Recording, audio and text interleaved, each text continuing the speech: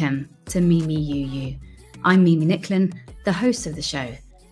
This podcast is anonymous and it's audio only, without names, to protect from unconscious bias or judgment and to allow true empathy to grow.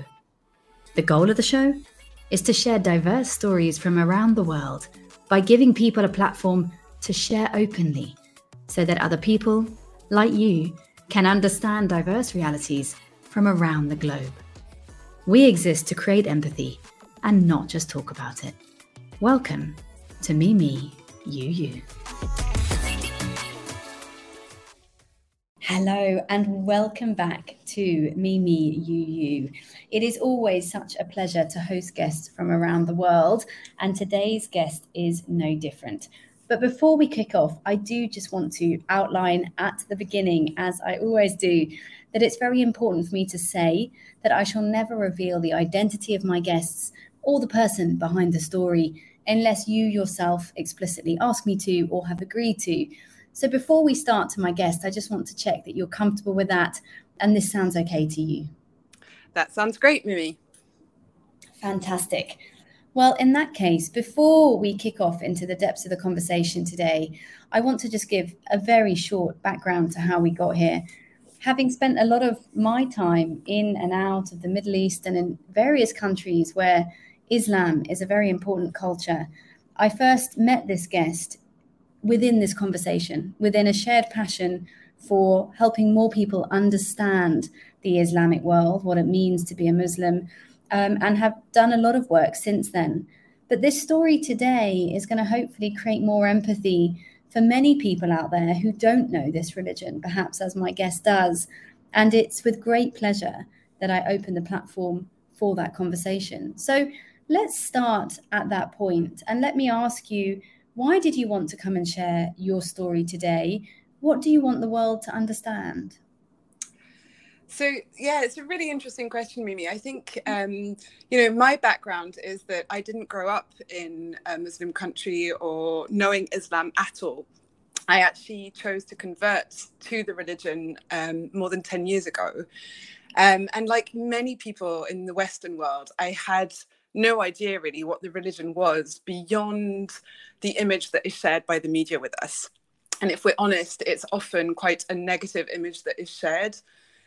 So for me, what's become important is talking about my own story and how my views and beliefs have really shifted, and how actually when you're open to listening and discovering something, it can actually bring a lot more peace, depth, richness to your life. I think a lot of us are very fearful of what we don't know. And again, it's really exacerbated by the media because we have this kind of social conditioning that we're used to, and anything that's unknown is scary. So for me, Islam was a religion that I associated quite a lot with everything negative, like the acts of terrorism that we see around the world, and not much more. And discovering this religion and actually discovering that it was my own spiritual path that was leading me there has been a complete change in the way I live, the way I feel like I can let go into and surrender to deeper meaning in life.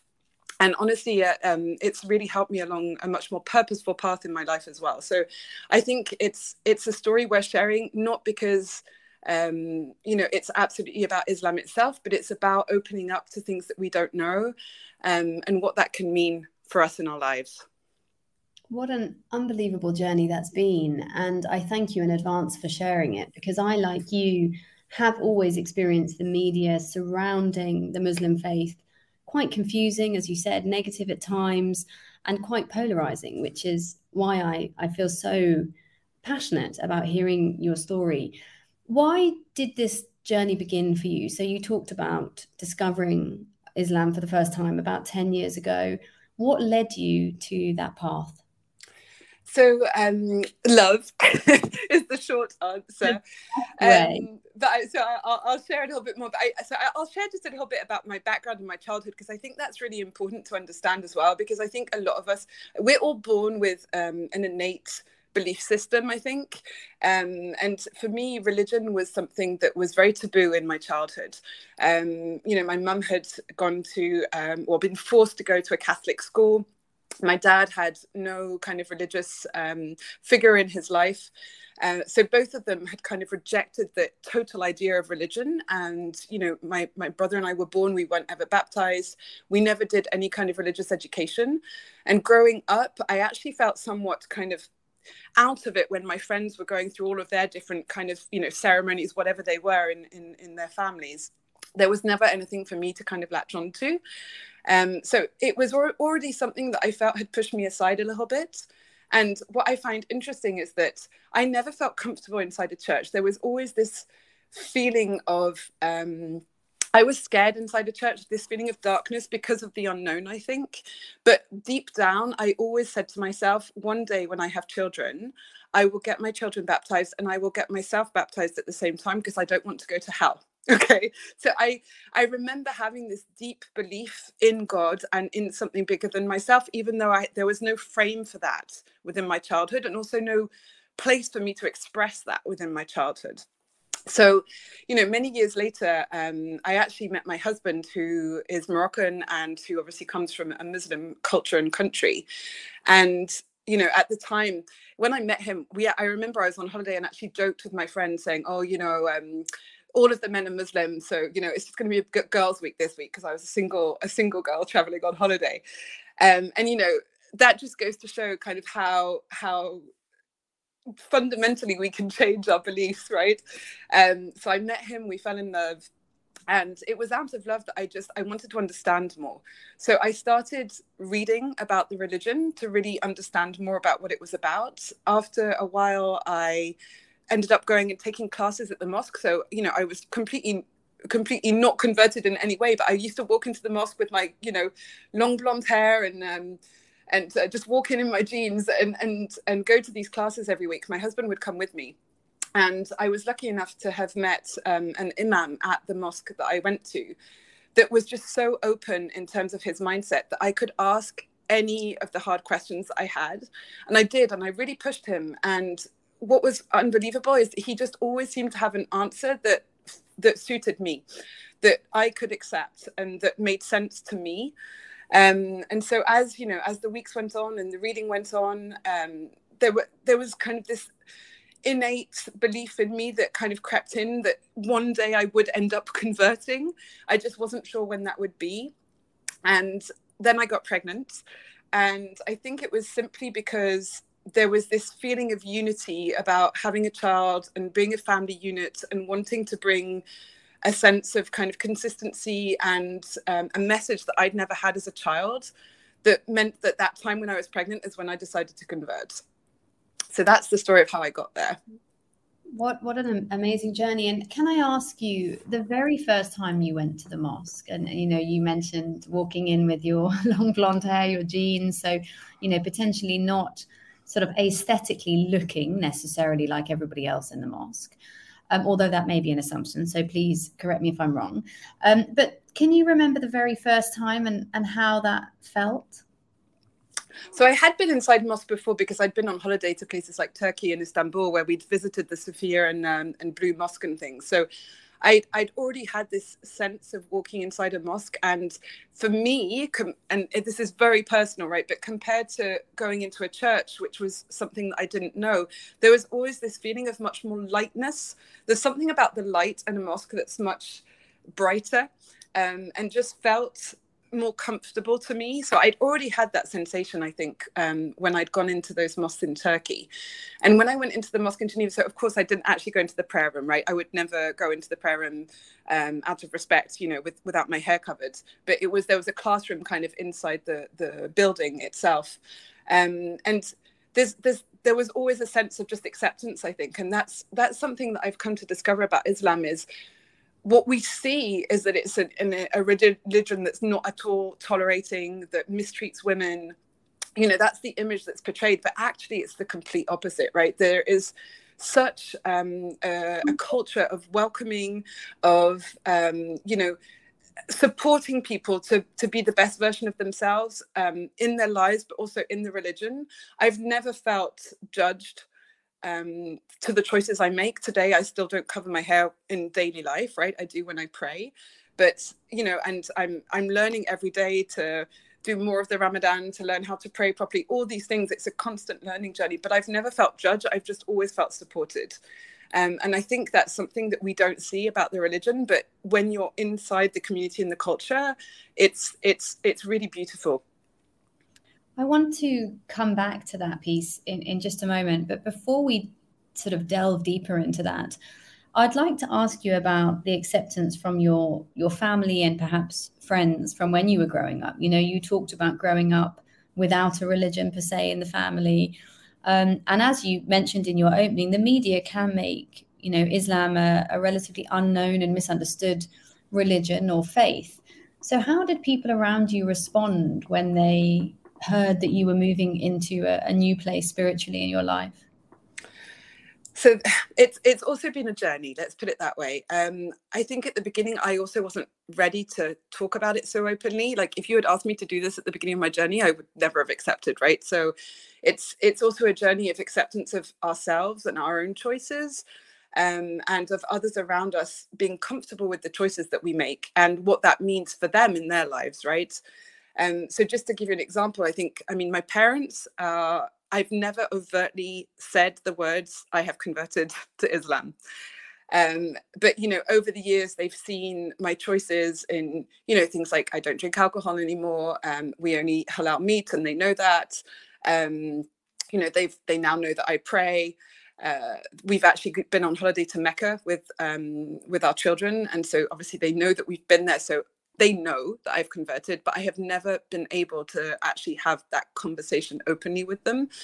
And it's quite interesting because my mother, especially at the beginning, there was a lot of resistance. And, at the beginning, when I did a few days of Ramadan, for example, when I fasted, she wouldn't speak to me for a few days because she was angry that I was doing it. And now, I don't know whether it was anger or fear, but there was something that she just wouldn't accept. And, nowadays, I think she sees like that I'm happy, that I'm still me, that my family is a strong unit, that she's still very integrated in our lives as well. And that hasn't changed anything in terms of our relationship. And she will now send me messages wishing me luck on the days that she knows I'm fasting. So it's also a journey for others, I think, around us. Of course, it doesn't mean that everybody's accepted it, but a lot of my very close friends have been very interested and have wanted to understand and have found it intriguing. And again, I think what's important to me is it's not about the religion per se. And, they're interested in obviously the culture and the practices in Islam, but it's also about the spiritual journey and whatever that faith is that you have within yourself, like the openness about talking about our spirituality, which I think still remains a topic which a lot of people struggle to talk about openly. And do you think that patience plays a role in that? And the reason I ask that is I find myself at the moment in my life talking to a lot of people about patience, and that it's a skill we have a lack of in today's age because things, move so fast around us. And you're talking about your mother, and, in the beginning, she couldn't face you during that, some of those important times to you, but now she's come around. You've also mentioned that, you perhaps didn't speak about it as much then, but now you're speaking more. Do you think it's a matter of patience? Is it a matter of acceptance? Is it a matter of time? What do you think some of those sort of skill sets are for people making, a conversion in their life like this? I think patience probably plays a role a lot with the people around us. Again, I think it's about a journey. For me, it's been a journey of self-discovery more than anything. And that takes time. So as you say, it takes time. I think it takes time for other people to accept and to see and to experience as well. So, if time is patience, then yes.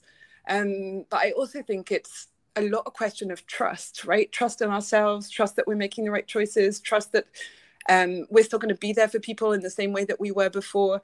It's interesting. I heard the other day that the levels of trust in society at the moment are they're absolute worst. That people just completely don't trust business, they don't trust government.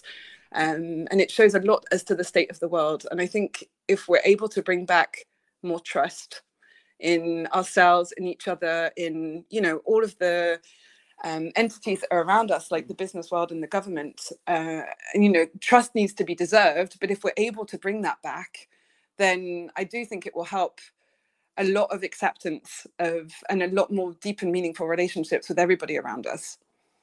Yeah, I mean, absolutely. The world is in a place where we definitely can do with a little more trust, a little more empathy, a little more understanding with all of us. Tell me a little about your journey as a mother. And of course, you're bringing children into the world as Muslims, which has been, I know, you touched on earlier, a very positive unifying experience.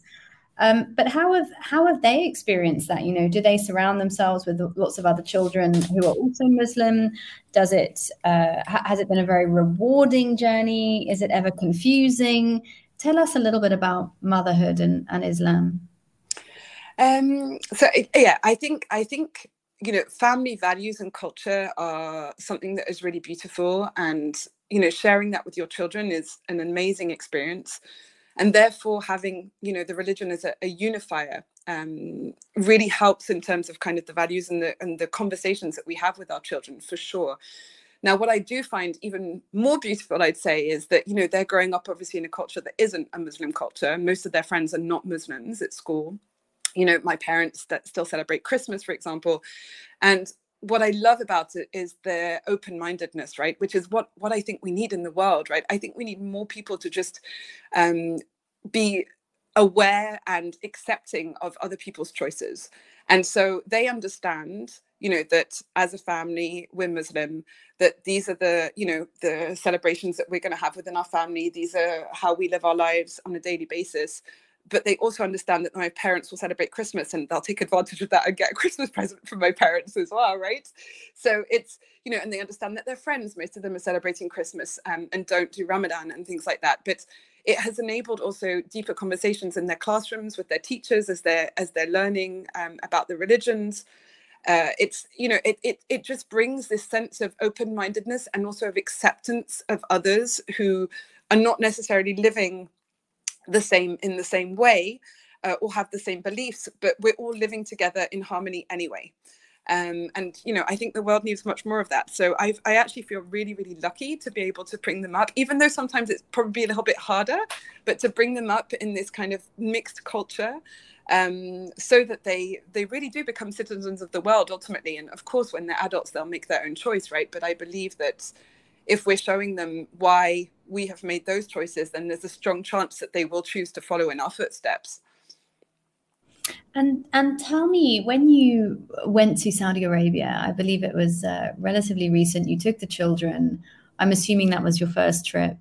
Tell us a little about that experience, and perhaps just tell the listeners why Saudi Arabia is such an important part of the Islamic faith, because perhaps not everybody knows what's there and what that means.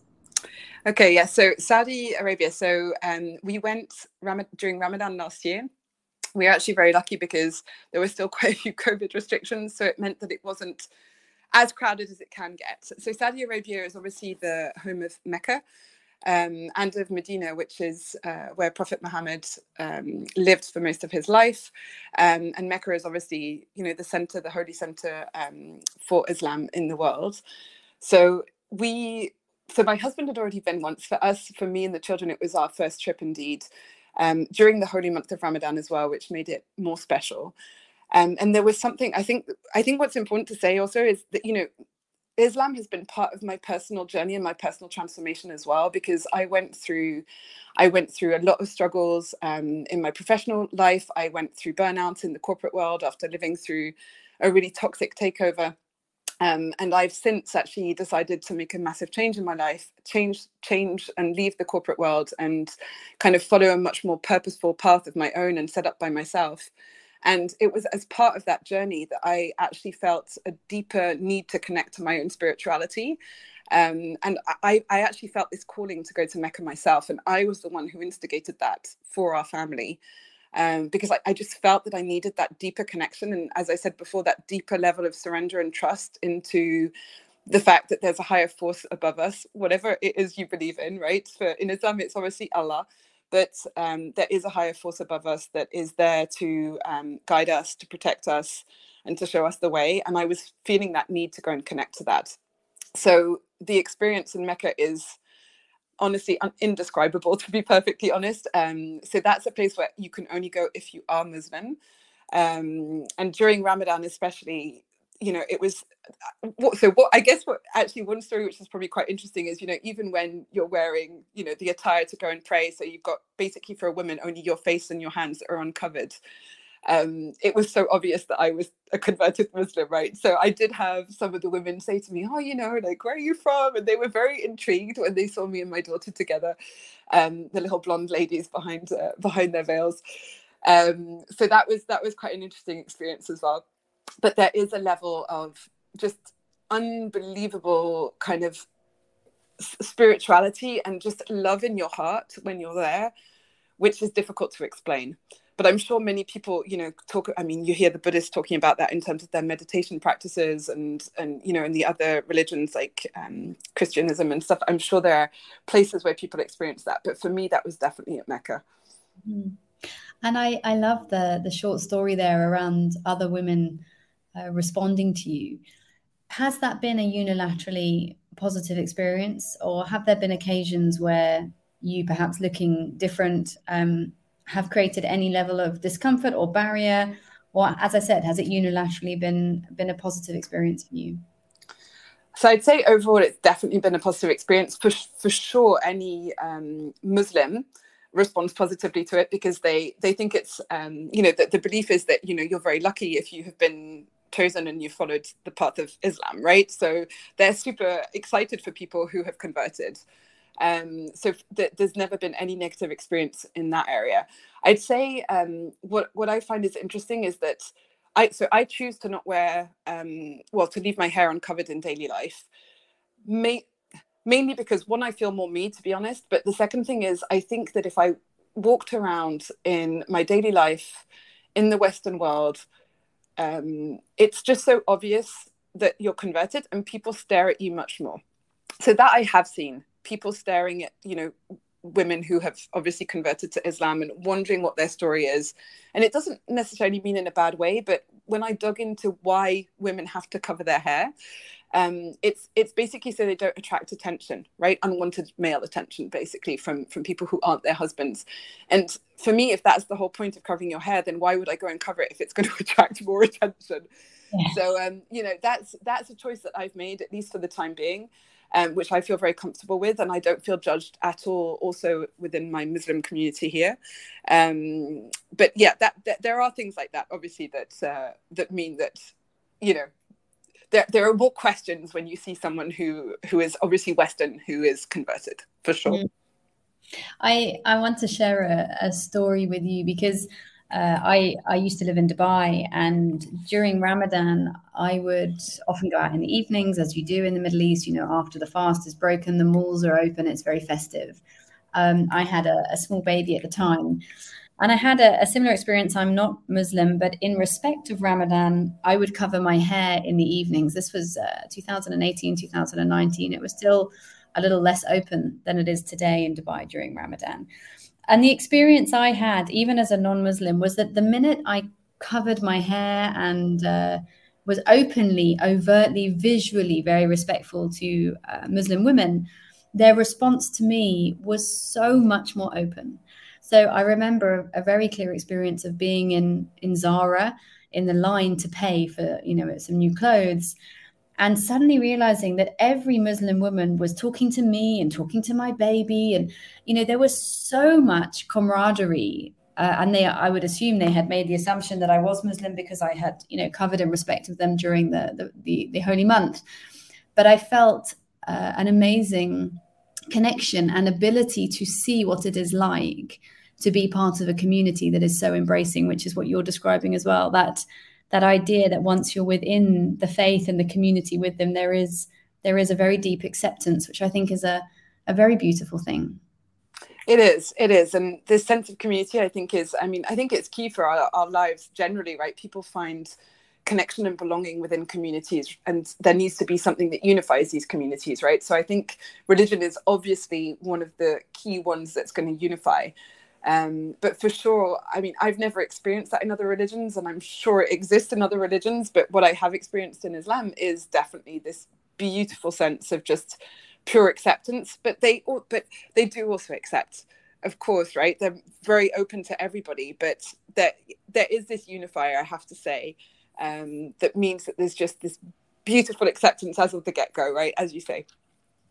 And why do you think the media, and of course answer this in whichever way you're comfortable, but why do you think the media, particularly in the West, is so polarizing towards Islam? Because every time I speak to a Muslim, they say the same thing as you know, that this is a hugely accepting faith, that, you know, they're very inclusive, they're very open. And yet the media perseveres with creating the gap that you mentioned in your introduction, which makes people unsure and fear and all these types of things. What do you think's fueling that in the Western world? I don't know, but my assumption would be there's a lot to do with just pure misunderstanding. You know, I live in a very democratic country. People will be able to work out what it is, where we vote a lot on laws and things. And there have been several laws related to Islam over the past few years. There was one on minarets, and there was one on wearing the burqa. And what was so interesting was when you listen to political people who were defending the vote, so there was a complete lack of misunderstanding compared to what a Muslim woman would have fed back. So they thought, in saying that they were going to vote that women were not allowed to wear the burqa in public, they thought that they were defending women's rights. But actually, when you speak to Muslim women, it's not that, you know, they're being imposed on wearing the burqa. There are very few people here who do. It's their own personal choice. And so the whole Muslim community was actually defending the fact that we should be able to wear the burqa in public if you wanted to, right? So it was very interesting because you were getting all these political left-wing women who thought they were, you know, we're defending women's rights, we're defending all of this, but actually who were totally misunderstanding the point of the religion and the choices that people should be able to make at an individual level. And I think a lot of the propaganda is actually because there's just misunderstanding of a lot of what the fundamentals of the religion is about. And of course, I would agree. I would agree with that. Again, as I said in my opening today, I think there is a lot of misunderstanding. But of course, there are also examples of extremism in the world. We see it in India. We see it in Pakistan, where Islamic rule, some form of Islamic rule and belief, is restricting women. You know, it's stopping young women go to school and university. And of course, as I use the word extreme very purposefully there, but I'd love to touch on that because, again, as someone that is experiencing such a beautiful side of this conversion in your last decade, how do you feel when you see the news of countries that are identifying with this religion in a very different way from what you just described? So I think the fundamental issue is that people associate what's happening at a political level with the religion. And you know, when the countries that we see in the news, I think the Muslim population around the world are the first ones to be completely outraged at what's happening, because you know it's not what the religion is about, and that is actually feeding a very bad image of what it is. You know, I know actually the people that are fighting the most actively for women's rights in these countries are Muslim women, right, who are trying to defend what it means to be a woman in Islam. You know, when you look at Iran today, it's not about the religion, it's about the people that are in the situation of power, right? So unfortunately, yes, it's happening. Now, when you talk about extremism, there have been extreme periods within any religion, right? You look back at Christianity and the witch hunts and everything, there's always been a form of extremism, unfortunately, in religion. Today, unfortunately, a lot of the attention is focused on these countries that have a much more dictatorship type of government. And I think the Muslim world can only hope that, you know, people will understand that it's not the religion, but it is unfortunately the choice of government in those countries that is causing the issues. Very, very interesting. And I think, as you said earlier, that spreads into other countries in a very misconstrued manner in many cases. But let's move on from politics, because I want to sort of go into the final part of this. And you touched on it earlier, that you have quit the corporate world and you've started on your own. Congratulations. It's a phenomenal feat. How has you touched on it, but how has your faith helped you in that? Because I know many of my listeners are either doing so, are already entrepreneurs, have left, or are considering it. And there's many young people that tune in who are trying to make decisions about, which world is for them, the corporate, the non, or somewhere in the middle. How has your journey and your faith been part of you finding the confidence, the choice, all of these things that you went through to get to where you are now? So that's a big one. So what I'd say is a lot of my journey has been about tuning into who I am again. I think, in the corporate world, I had honestly completely numbed out at the end. I think I was simply living up to some of the labels that were out there. I was a marketing executive, and I was a mother, and I was a wife, but I had completely lost touch of anything that I was inside. So a lot of my journey has been about simply tuning back into who I am as a person, reconnecting to that, and basically letting go and following what I call flow, right? So following what makes me happy in life, what brings me joy, and how I can then bring that back to my work. And I think when you decide to follow that kind of path, which is the path that I call the more purposeful path of your life, right? It's never going to be the easy one. Let's be clear, that's not the easy choice. But when you do decide to follow that path, you have to basically let go of the level of control that we've got used to in our society. So, I used to be someone who used to plan my vacations a year in advance and, try and organize every single detail in my life.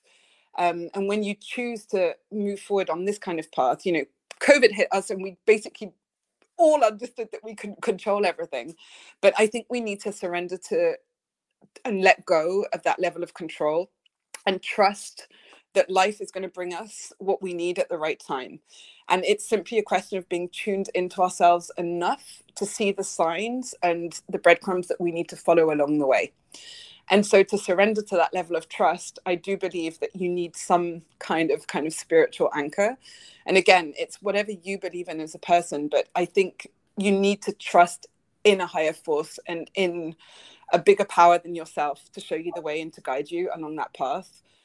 So that's how faith has really supported me on that journey, and why I think, as I said, I felt this calling to go to Mecca at that point on my own transformational journey, because I needed to surrender to a much deeper level than I had before. So I hope that answers. Oh, it absolutely does, and much of it resonates with me. I want to ask two more questions, if I may. One is around fear and the other is around love. So big themes.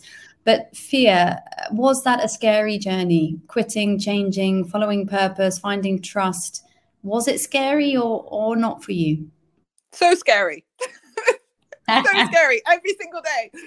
Of course, I think the thing is, you can either live in your comfort zone in the status quo and know kind of more or less what's going to happen in the path of your life, or you can choose to go on to honestly what is the scarier path. It's the one where where it's going to be full of unknown, where you're going to have to step outside of your comfort zone, but it's going to be the one that is going to bring you so much more reward and make you feel so much more fulfilled in your life. So I think, there's always pros and cons, and there's always going to be a choice to make. But, I don't think you can find that level of fulfillment and happiness if you don't also accept that there's going to be a level of fear along the way. I think I read this really beautiful quote I don't know whether you've read Elizabeth Gilbert's Big Magic book, but she talks about, in terms of creativity, also about how you need to kind of how fear can completely grasp you and how it can give you things like writer's block and stuff like that as well, right? And she says, fear is always going to be there, but you just don't let it be in the driver's seat. Just make sure it's in the passenger seat along the way. right? I think that's the key.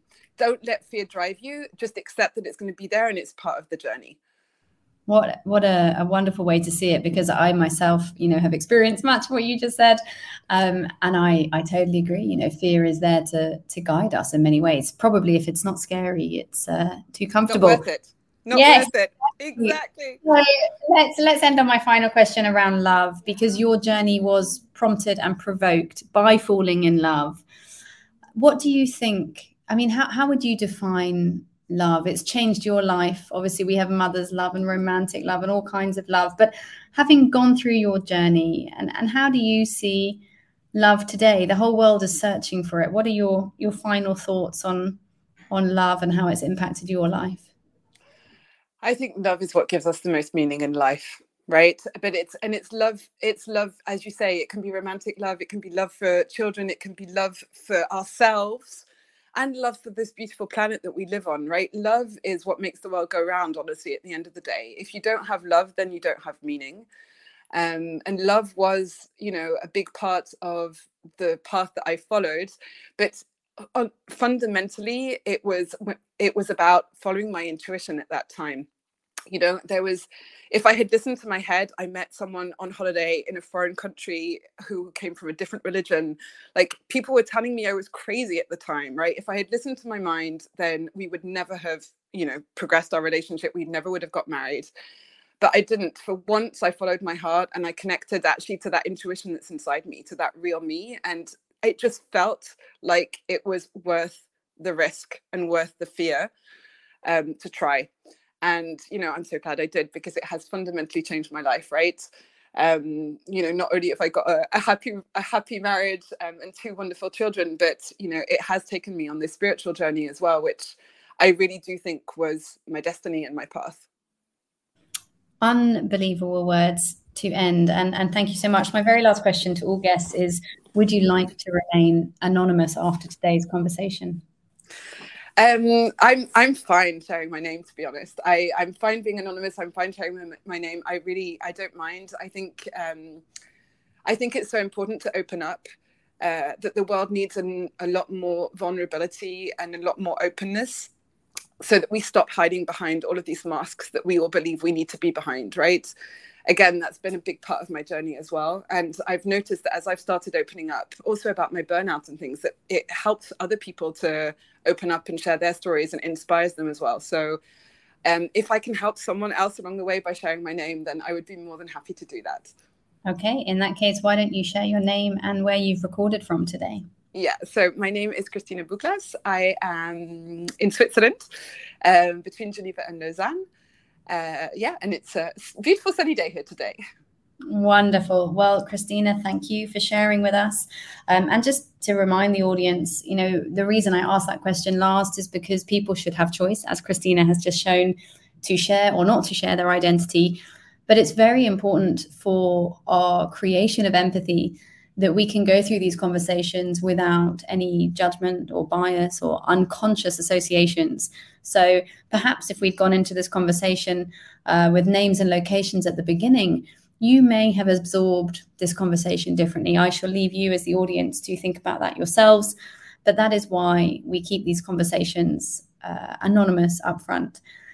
Today's conversation has been incredibly powerful for me, just being here to host you, Christina. So thank you. And on behalf of the audience as well.